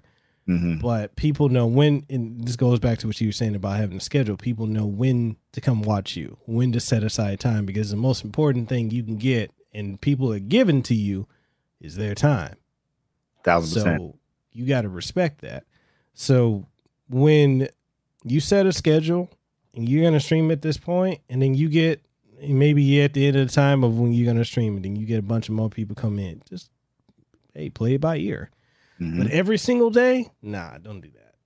2, 3, maybe 4 times a week if you want to do it that much. But if you're going to stream and you want to grow, definitely have an opportunity to utilize other platforms to draw people to you, and just realize that consistency is key. And for a lot of us creators, even successful ones, consistency is a very hard thing to do. Yeah, it is. It really is. Because things come up, shit happens, and you gotta give yourself time to rest first and foremost. And you also got to give the audience an opportunity to miss you just a little bit. You make yourself available all the time. It's like, I'll just catch you tomorrow. I'll just catch you an hour from now. It's like, if you're always there, you always give someone an excuse to do something else instead. And on top of that, man, let's dive into resting. Okay. How important would you say rest is, and how, like, from going off of 5 hours of sleep to where you're at now, how much of a change and benefit has that been for you? I literally can't remember the last time I've been sick. Right? The last time was like when I was doing the most with all that. I think it might have been during Christmas vacation, like 4 years ago. I had stayed up late all types of bad things have happened because I didn't sleep enough. So I'll preface that by saying that. This time my fiance's family is from Florida. Okay. And we were in the Everglades, riding bikes through the Everglades with like alligators on the side of the road. It was like sunbathing, like a ton of them. And that's like a thing you can do. I was extremely sick while that was all happening. And that was because of my full-time job, the streaming, and I was finishing a commission for a Christmas gift for someone that had to be done before I left to go on this trip. So I'm from Boston. So I was in Boston at the time. And that's when that happened. So cut to in the Everglades. It's like I don't even remember how many miles it was. Everything was hazy. We go one way towards like this like observatory area where you can like take pictures and overlook the Everglades and blah, blah, blah. My bike was messed up too. Like we rented bikes and mine was like broken. On the way back, my fiance and her sister, they were like cruising along, doing just fine. I'm huffing and puffing, blowing down my internal house the entire time. And it was a struggle. And all because I just wasn't giving myself enough time prior to that trip to rest up, to ensure that my immune system was where it needed to be. You know, I ate healthy all the time, but that's not enough. You have to give your body a chance to rest. Yeah. And I was too hungry. I wanted it all. And I almost got eaten by some alligator.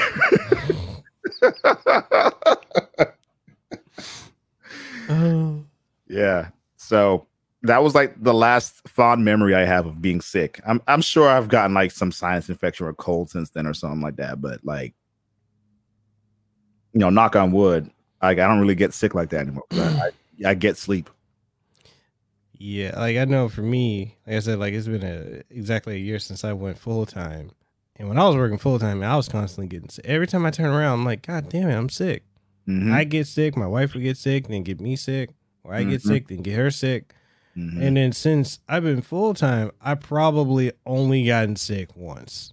And the only time I got sick, I ended up getting, I think I got pneumonia.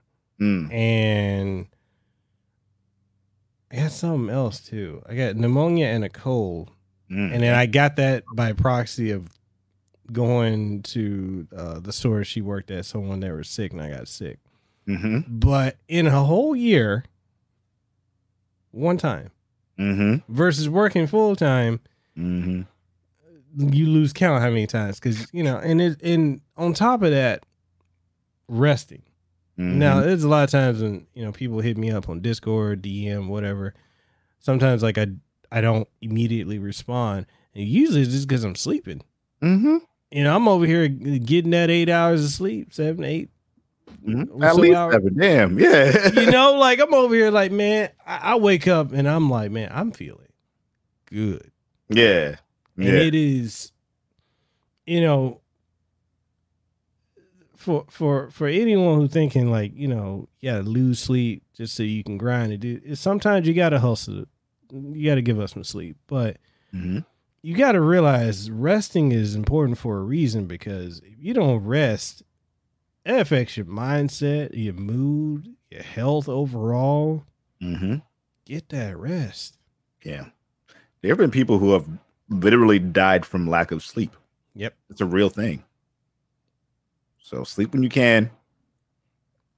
You know, even if you fall asleep, listen to our sultry voices, wherever you are on this podcast, you know, wake back up and pick up where you are. Get that rest if you need it. If your body is telling you, you got to listen. Exactly. One of the things I want to dive into with you is with podcasting. You got your podcast, the Black Only Podcast, man. Tell us about that. Like what got you into the podcasting game, and is it as easy as everyone says it is to be a podcaster and to start a podcast and be successful with it? Woo, Chile. All right. I started the Black Only Podcast. I think it was 2013, 2012. I think it was 2013. You been at it for a grip. Yeah. We're almost at ironically enough, I've done them so periodically since then, because of all the other things going on. We're almost at 100 episodes. Nice. Yeah, which is dope.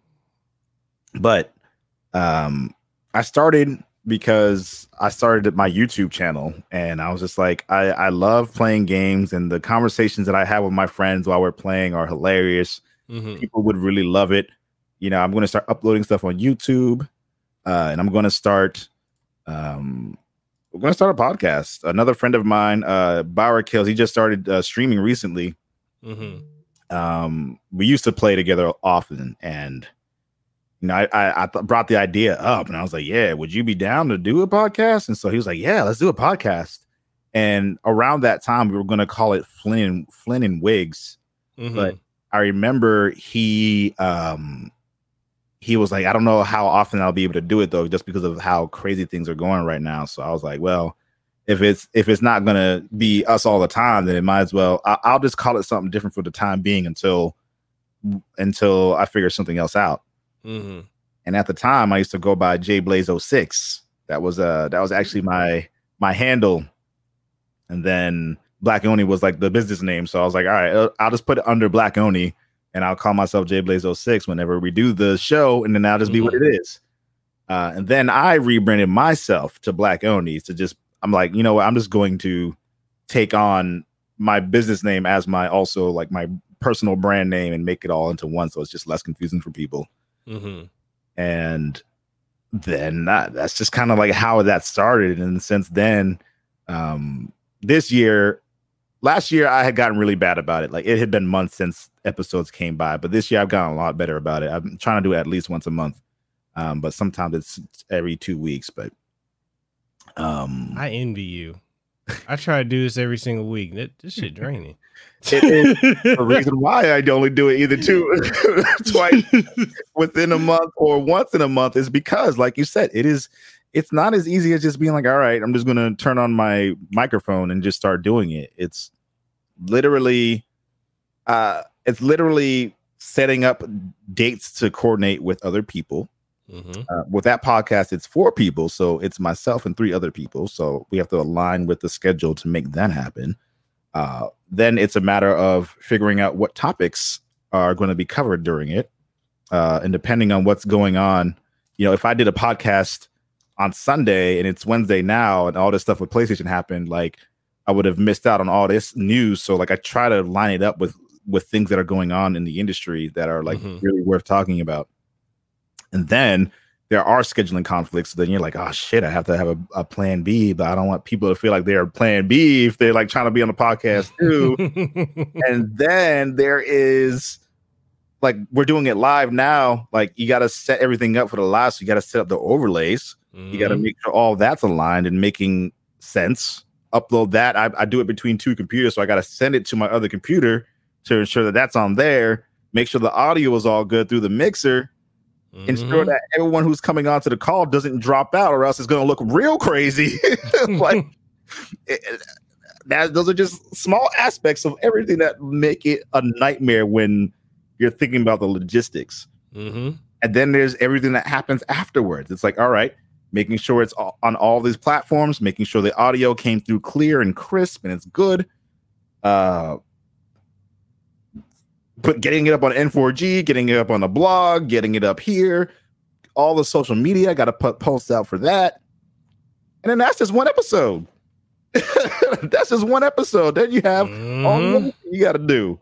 So I like, when I do my podcast, I do like a whole, I put like a doc together of all the topics we have so that people on the show like know where we're going to talk about it, or they have the link so they can research it. All of that is work. Yeah. All of it. And as much as I love podcasting, it ain't easy as just pressing a button. It definitely involves a lot more than just that. Yeah. But I do love it. That's why I put up with it. It's a grind, man, and especially, you know, everything that's the behind the scenes aspect of it. You know, making sure everyone's volumes are good, no one's peaking, making sure, you know, if you're doing a video version as well, like I feel like it's more stress doing a video version and a live version than anything else, you know. And I've had it where, like, okay, so I interviewed this one voice actor. He did the voice of Mega Man and Mega Man 11. Y'all can figure out who that is. I ain't gonna name drop him. But okay, another clue. He's Bond in Seven Deadly Sins. So I did an interview with him back in 2017. And it was cool until he's like in the middle of the interview. He's like, all right, I gotta go. Yeah. It's like, I'm like,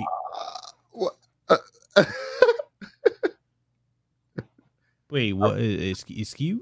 But what the what are you talking about? What do you mean? Like, I'm like, are you serious right now? Like, and he's like, yeah, I gotta go. Oh, okay. You we want to run this back? Oh, yeah, let's do it in a year. A year. That has not been back on my since, and I've been won't come back on my. Yeah. Yeah. And you know, who knows what happened then? Like, it could have been like he realized a scheduling conflict in the middle. It's like, oh shit, I gotta go. Yeah. It very well could have been something like that. So, you know, in a situation like that, like I'm running my podcast through Discord. When someone drops out of the call, it moves everyone. And so whatever overlay I had for 4 people now needs to compensate for 3 people who are all in different places of the entire screen. It ain't pretty. It ain't pretty. No, it's not. It's it's just one of those things, and you just got to learn how to work with it. Like when I had to upload the audio version of it, I just chopped that part completely out. Had a custom outro. He didn't even give me the opportunity to do the outro. So I was like, all right, I'm gonna go ahead and do my outro. And then 2, other thing, like I've come to know is like, especially when it comes to dealing with people, you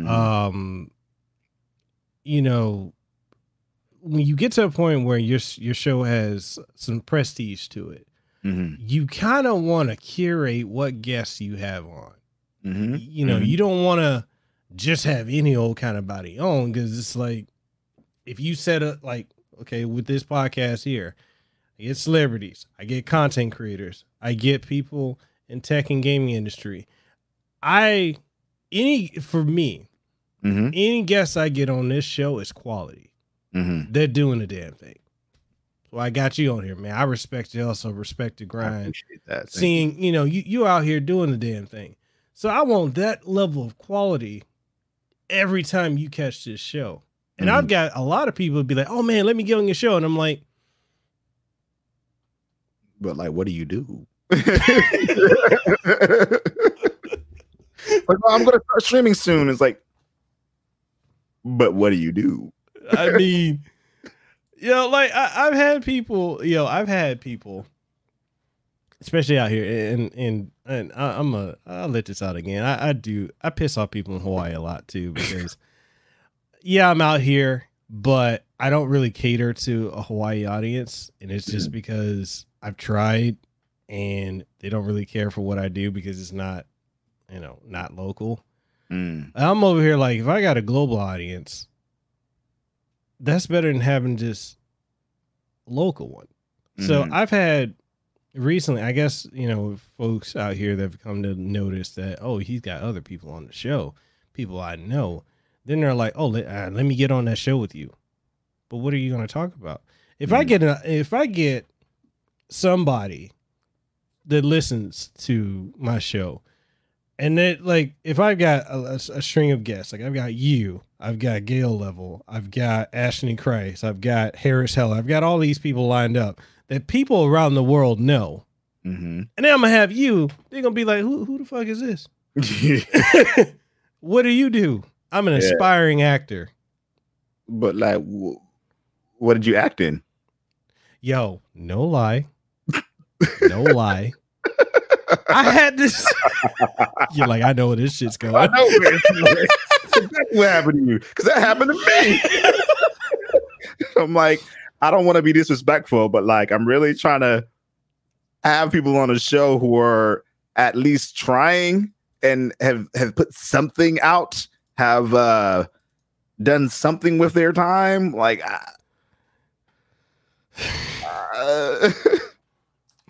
I've okay, so like the other day, my wife and I, we went to the store, and this dude came up and he just bumped into me. He's tapped me on the shoulder. I almost turned around and I was about to out. I'm like, you know, back up off me. And then he's like, oh, Mikhail, it's me. It's me who? We went to school together. I went to school with a lot of people. Who the fuck is you?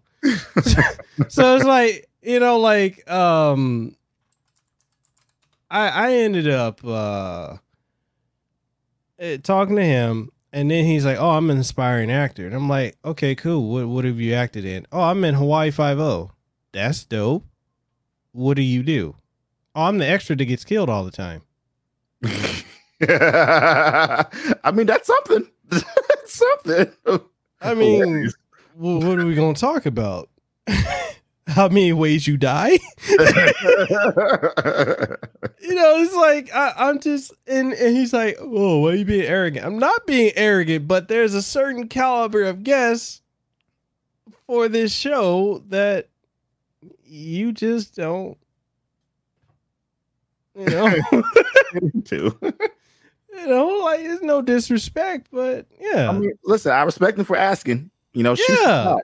See if, and if it don't catch, and it's like, all right, you know, maybe next time, maybe not. Keep it moving. Yeah. So it's just, you know, like that, and then dealing with scheduling, depending on where you are, and where they are. You know. Indeed. Yeah. All right. So being respectful of your time, man, winding down to the last couple of questions. That PlayStation 5 reveal, though. That, ooh. The only thing it was missing was a Colonel. This is Snake. I just got word that I'm going to be on the PlayStation 5 cover. Like, it was just missing something like that. I know, right? That's all it needed. Like, okay, everyone was saying, right? Dude, everyone was saying, like, you know, Microsoft clowned Sony with their reveal and the pricing and this, and this, and then Sony clapped back so hard, man. That was a Hulk thunderclap, man. Like, you heard that from miles away. It's like, bruh, y'all really came out swinging, like, immediately. Final Fantasy 15? What? Spider-Man? Hogwarts? What? That Demon Souls looked like a totally different game. I wasn't ready. No. Like, I seen the whole shit, and I wasn't even ready. I was losing. The only disappointing thing about that was the Resident Evil 8 reveal, in my opinion, because they didn't show anything like. They didn't show us anything regarding how it was going to play. No, this is just another damn trailer. I'm like, yeah, and like that's what I got mad at for Microsoft's last event. Like, I loved it because we saw Fable and we saw Halo, but the Fable reveal was just like literally a teaser, and everything else about that was mostly just like trailer, but not gameplay. And I was like, they were so close to like being really, really good, but. I enjoyed Halo. It maybe wasn't as graphically strong as it should have been, but like it looked fun. Yeah. Okay, so here's the real question: how does Microsoft clap back to that?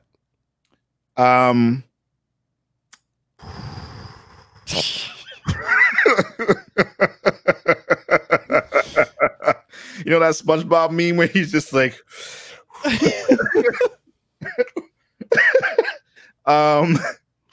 They okay. So Microsoft is in a very unique situation They basically like Microsoft Windows. If you got a PC and you're playing PC games, you're technically in the Microsoft ecosystem in some way or another. Yeah. Game Pass. That is like their big claim to fame right there. PlayStation came with their own like PS5 greatest hits. Like if you didn't have a PS4 and you're jumping into this PS5, you've got a whole library of phenomenal games that are going to be available for you just for signing on to our online service. Like the Game Pass is amazing value, but the games that are in there in terms of exclusives are not on the same level as PlayStation. And No. I don't know if you can contest that. Like it just isn't. I will say it's still a better value price per point because there are so many games that are in Game Pass that you're getting for that. But the caliber of the experience you're going to get on PlayStation is just far higher. Yeah. What they are, all they need to do at this point is just have really great games you can only play on their system. And they haven't had that for pretty much the entire generation. I have to be real. Like they have Gears 5, really fun game. I will say. That launch though. Not a great launch. No. Oh. No. Not a great. It's like that for a lot of their games, honestly. Like I'm trying to think of like another strong. Okay, the Master Chief Collection. Very, very, very strong game. But again, the launch was horrendous. Like they really fumbled over themselves with regards to that. What else was there from Xbox? I know there was a new IP somewhere in there. Shit,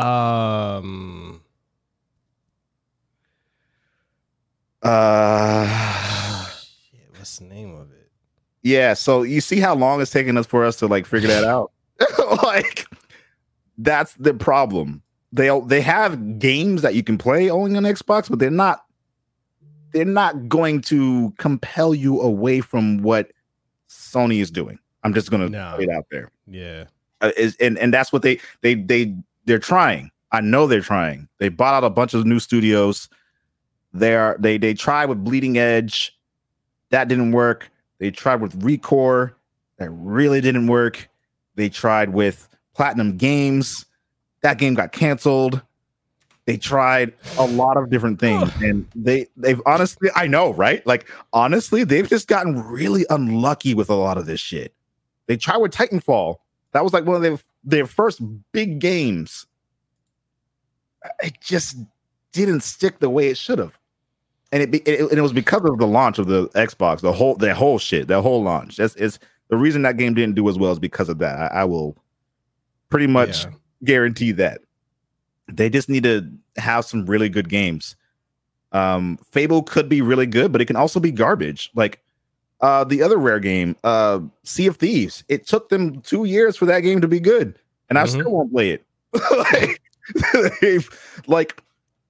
They've gotten close to it a few times, but they just can't stick the landing, and they need to stick some landings like real bad. The Medium does look really cool. I hope it's good. I hope it's good. They need it to be good. I hope it's good. I don't want Microsoft to fail because we need competition. But Sega moved on to a different strategy for a reason. They moved on to making software. What do you think? What can they do to clap back? Okay, all these studios that they bought out. All right, Ninja Theory, and a bunch of these other companies. Okay, cool. Where were y'all? Because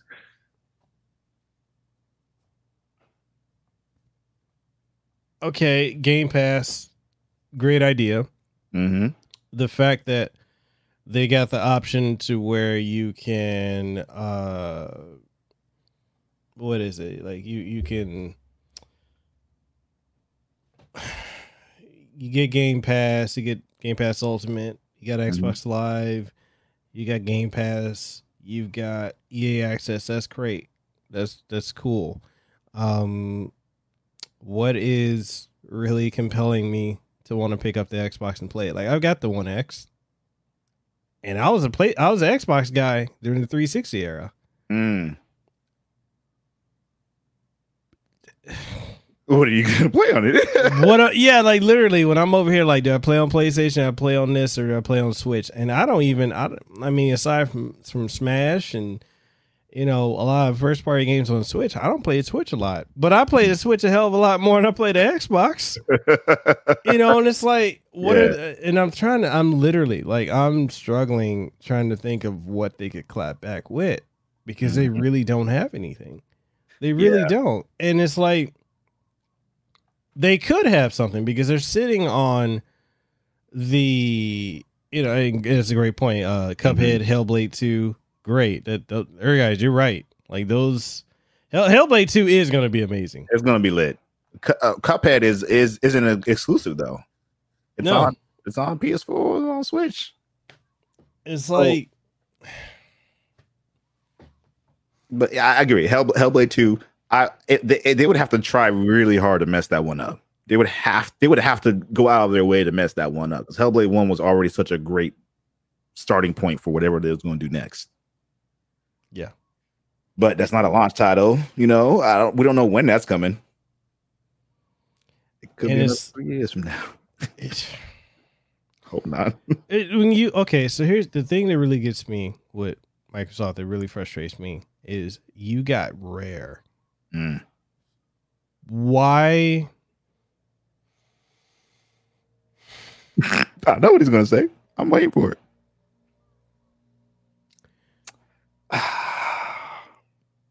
You had the okay. Rare was killing it with Nintendo. Then Microsoft bought them. They did absolutely nothing with it. You got Conker. You got Banjo. You got Perfect Dark. You got Cameo. You've got 7. Like, just give us a remake of GoldenEye. That's it. You've got money. Hell, people would be happy with a Viva Pinata. They would be happy with that. They have not done either of those things. Neither of those things. And they just sitting on it. And we've gotten you got Battletoads. Okay, Battletoads. There we go. It was a good game. That art style was shit, but it was a good game. It was a good game. But it's like they could have did more with Killer Instinct. Yeah. Was that? I'm trying to remember. Was Killer Instinct crossplay, or was that just a PC and Xbox title, but just not crossplay? It was Microsoft Store and Xbox initially. Now it's crossplay. Okay, so that's good. That should have been. The thing is, it's funny because you got a lot of people there in the FGC saying like, that's one of the best games, the best fighting games of the generation. The problem is Microsoft put nothing behind it. They did at first, but the issue is at first people weren't buying the Xbox. That was the problem. So you put that energy toward it at the beginning, but didn't do anything with it afterwards. Once you start seeing that people are starting to pick up the console again, it's like, all right, yeah, we got this game that you should be playing, that you can like inject in your vein right here. Do that.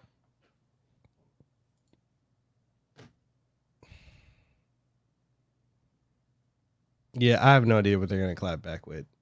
Yeah. I really don't. I'm over here like, what are they gonna come back with? They put nothing behind Battletoads. They kind of just threw that out there. I don't. Save the K. Oh my God, Save the K2. I'm just remembering. I forgot about that game because it launched in a shit place. Like it was one of the most catastrophic launches, not even just like a few weeks after, but like a year after. Like it was a catastrophe. I played it again. It was fun, but it was still, even as it was working, it wasn't like that. Yeah, get an Xbox. It was it's working now. Yeah. it's and functional. it's like the thing that just really gets me is like, what are you like? Okay, so what are we gonna do with it? Okay, they tried banking on Gears this generation. It didn't work. And Gears 4 and 5 were great. They were really good. But it's like this is not the same generation as the 360. They want more. They're resting on the same shit that we've already gotten used to at this point. Yeah. You know, and again, nothing against those games. They're really great games, but that can't be the only thing you've got going. Yeah. And that's where we're at with them. So I mean, yeah, and it's like, all right, so how are we coming back with it? We're not. We're not. They're just. And again, it's the same because it's not like they haven't tried. They have tried. It's just failed each time they've tried. It's not like it's over. Like they still have time to try. It's going to take some time for them. And the issue, of course, being when your main competitor is the PlayStation, they've already used that time to establish that from like years ago. It's been like this for a long time. Like we've had killer games for a long time. I'm so mad at Microsoft right now. You continue, but I'm just over here. I'm fuming. Yeah, it is unfortunate, but I believe that Microsoft will have some really great games in the future. I don't know when that's going to be. I don't know how many it's going to be, but I know at some point they're going to make a really good game. At some point. And until then, you know, if you really just love Halo and you love Gears of War and you don't have a PC already, go buy an Xbox. Because at least you know those games will be good.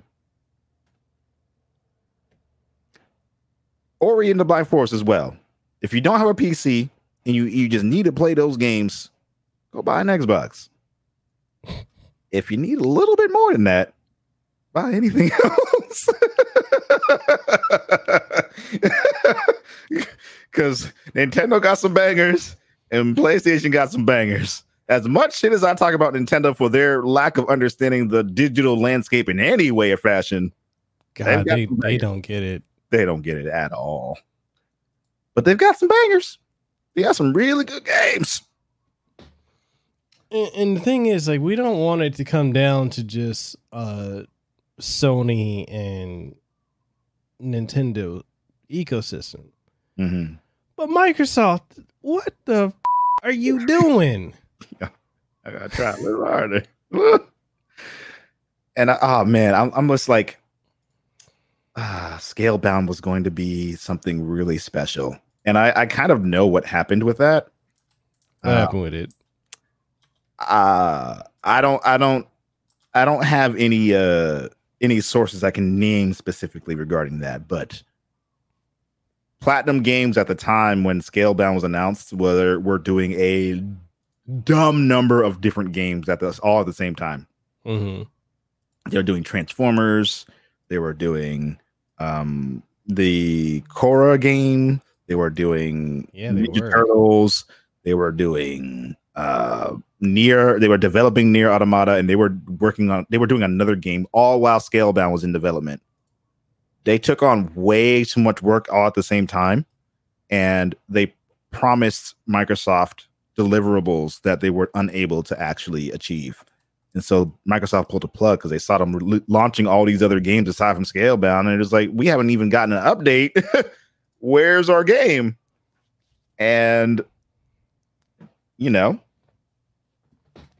Think about all the games that came out in between that time, and not a single peep that we've heard from Scalebound in between that time. They just weren't focused on working on it. Yeah. Which is I don't know in management whose fault it was that was happening. And this isn't confirmed by Microsoft or by Scalebound. This is just some things I've observed and heard. It's a shame because it could have been something really dope, or it could have been garbage. I don't know.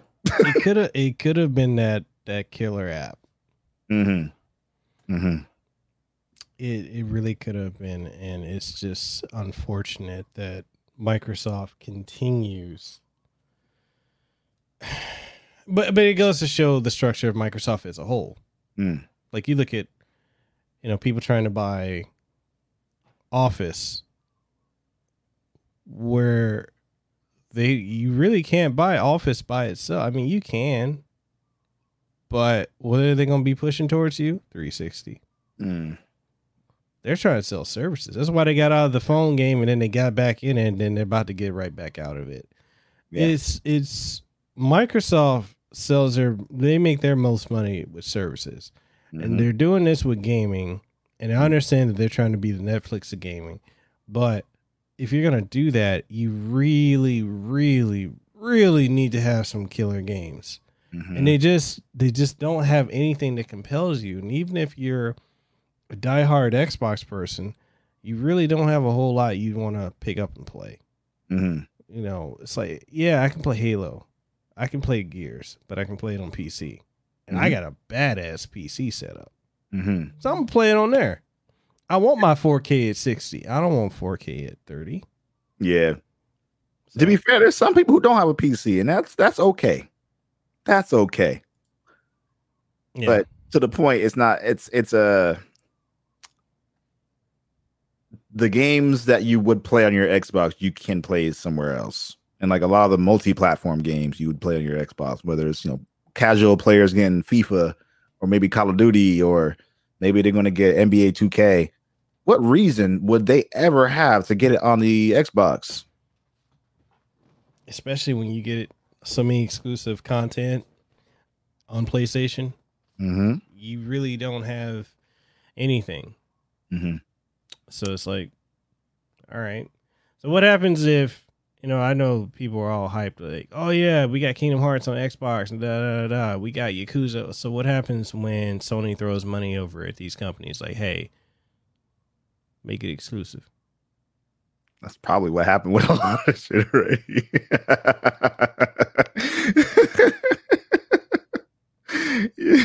Like 16, like Final Fantasy 16. I'm sorry, that right there, that was a nail in the coffin. They put the nail in the coffin at the beginning of the show.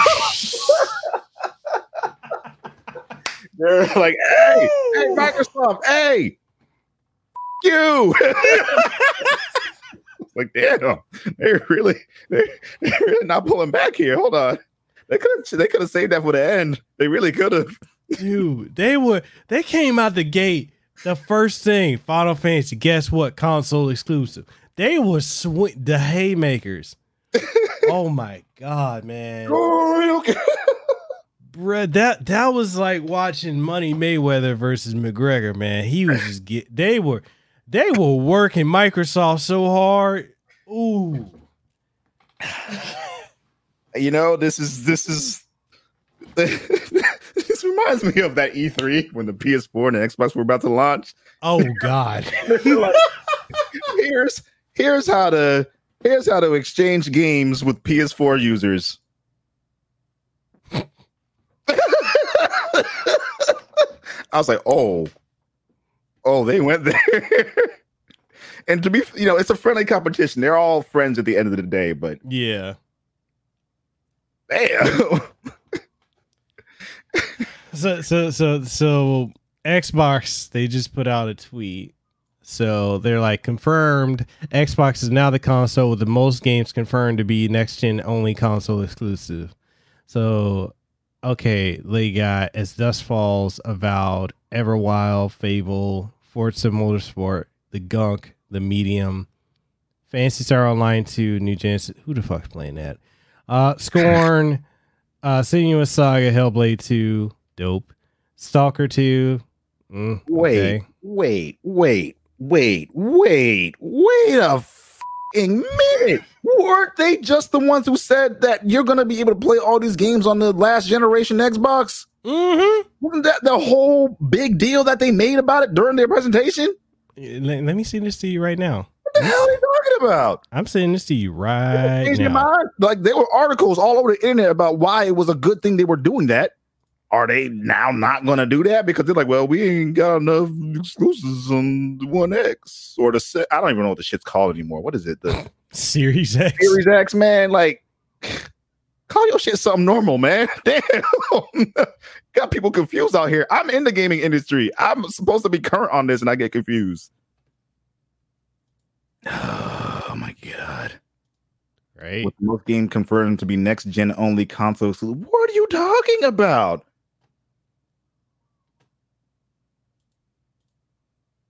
All right. I need to look at what they said previously regarding that. Because like I was pretty certain that they made it a big deal that all of their games were going to be playable no matter where you are, whether you're on a Xbox S, 1S, Xbox X, Xbox One X, or the naming. You see where I'm going with this, right? Like, you've got people all types of up right now. I don't know where to start anymore. Oh God. Microsoft, I love you. I really do. I really do. I want to look at the. I want to look at the responses. Literally, the second response I see: Horizon and Miles Morales are going to be on PS4 as well. YouTubers said Xbox has no gen exclusives. Sony confirmed $70 first party games. Blah blah blah. Okay, I don't know what the hell that's referring to with the $70 games, but you're going to be able to play some of these games on the PS4 as well that they've announced. Mm-hmm. So why now all of a sudden are these only? So Phil Spencer is a liar. Literally, Phil Spencer said. Could have sworn they said they were making all devs make games accessible by current gen console. Mm-hmm. They included games that are coming in the next 3 years. Oh. Not at launch. Yep. Doesn't mean they'll be good. Oh, man.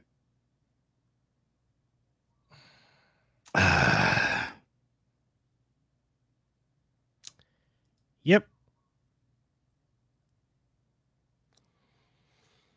And then you can't even pre-order PlayStation 4.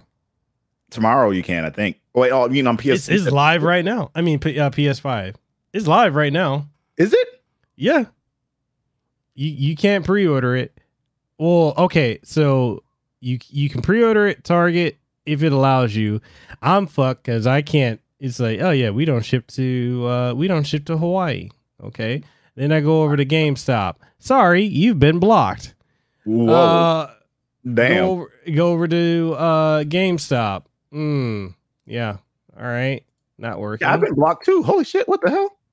Yeah. Wario64 has been talking about that. He's like, assuming you're not blocked, it's working. Oh, there must be. Okay. Here's an interesting thing to consider. Okay. They might just have too many people trying to access their website to pre-order this right now, which means they weren't ready for this, which means the pre-order is opening for the Xbox Sex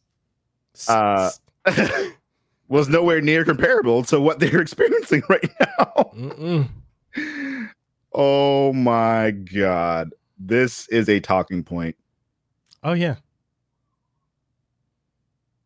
Yep.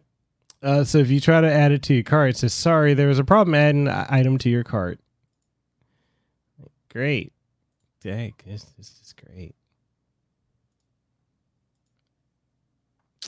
Well, Anyway,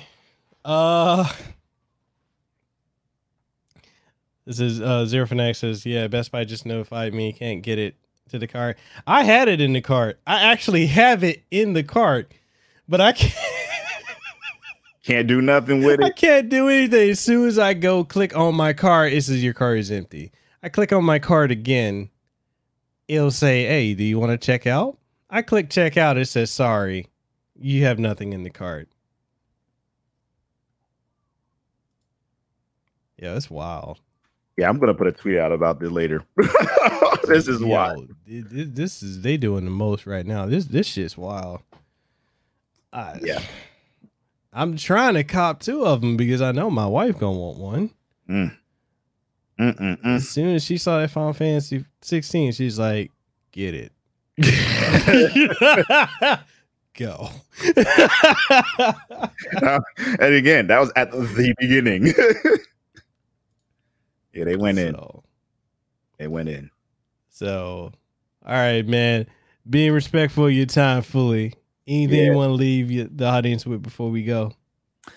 You know, my best closing statements is just be nice to people, enjoy your game, enjoy life, do things that you love to do, and just do your best. Try your best. You know, don't worry, be happy. I mean, snap. Worries, refresh GameStop right now. Do it. Hey, it's working. Oh shit, we up. It's up. Da-da-da-da. All right. We take what we can take. Right. Do I want? Man, I don't want no damn warranty. No. Do you want a warranty? No. Because if it breaks, just go straight. Especially for us in the industry, we just go straight to the company. Mm-hmm. All right.